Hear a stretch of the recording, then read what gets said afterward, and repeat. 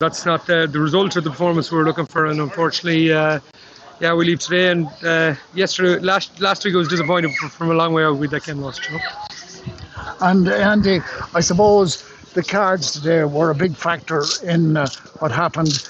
We got, after 6 minutes, Ryan O'Rourke getting a black card, and then Jack Kilheeney, with about 70 minutes to go, getting a second yellow and off. Yeah, and like you could see the difference when Ryan came back on the field, playing 15 on 15. You can push kickouts and stick to your game plan. But when you have a game plan and then all of a sudden it goes the opposite way and Ryan gets sent off and you've only 14, you can't press a kick out. So we struggled a bit when he was off. The goal was probably a killer at that time.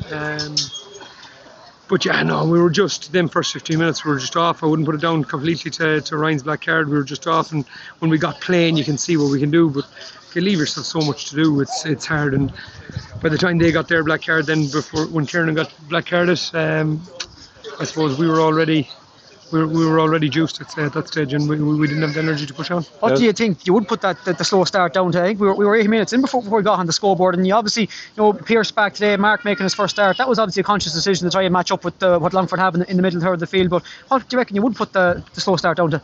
Yeah, today we'd everyone available. We'd Bar Killian McGlone, who had a little surgery during the week. Bar him, we'd everyone really going. Jamie wasn't there. But we had a strong unit today, and very, very disappointed with that start. Very disappointed with lacklustre. The way we have to take some responsibility for it. You can't start a league game, which is basically a championship game like that, and expect to get away with it. We go 8 points down, and or there was an 8-point deficit at one stage anyway, and it was too big of a hill to climb. You got it back to 2 points there early in the second half, and then the black card. But Longford seemed to just, I don't know. Their black card seemed to actually inspire them to get back, because I think you had them on the rocks at that stage. It's hard to know, if I'm being honest. It takes so much energy to claw back 7 points. Like when we clawed, the way we clawed it back with points. So there was no goal in there, or soft goal or anything. We clawed it back with points. So that took an awful lot of energy. And then by the time they get the black card, they just set in. Our energy seemed to dip, and Jack Kilheeney, was the lifeblood of the team around the middle of the field, when he went, it kind of fell. Listen, the boys fought to the end. I think we got the last point or two, which is great to see. Yeah. But we'd be very disappointed with our overall performance. But we need to lift it now. 2 games left. 4 teams on 6 points. I mean, it literally is do or die from now on.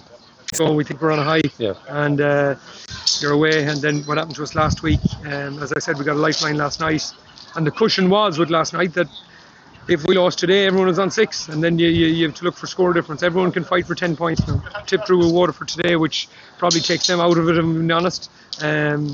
And we have Laois and Tip left. We'd Laois last year, last round of the league, or second last round of the league, and we did well against them.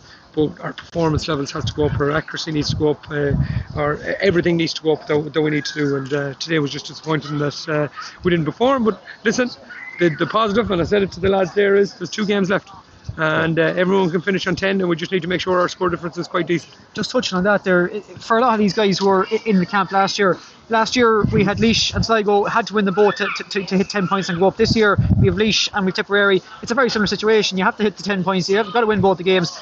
We do give off away score difference to 2 of those teams that are in the pack with us, but still, it's still in our own hands in some ways, like in terms of being able to go try and win those games and put ourselves in the best position we can. It's very doable. Bar, I think Carlow have London left, I think, and everyone else plays each other. So it's an extraordinary way that it finishes it up. And like you'd expect it to take points, you'd expect Wexford to get to 10.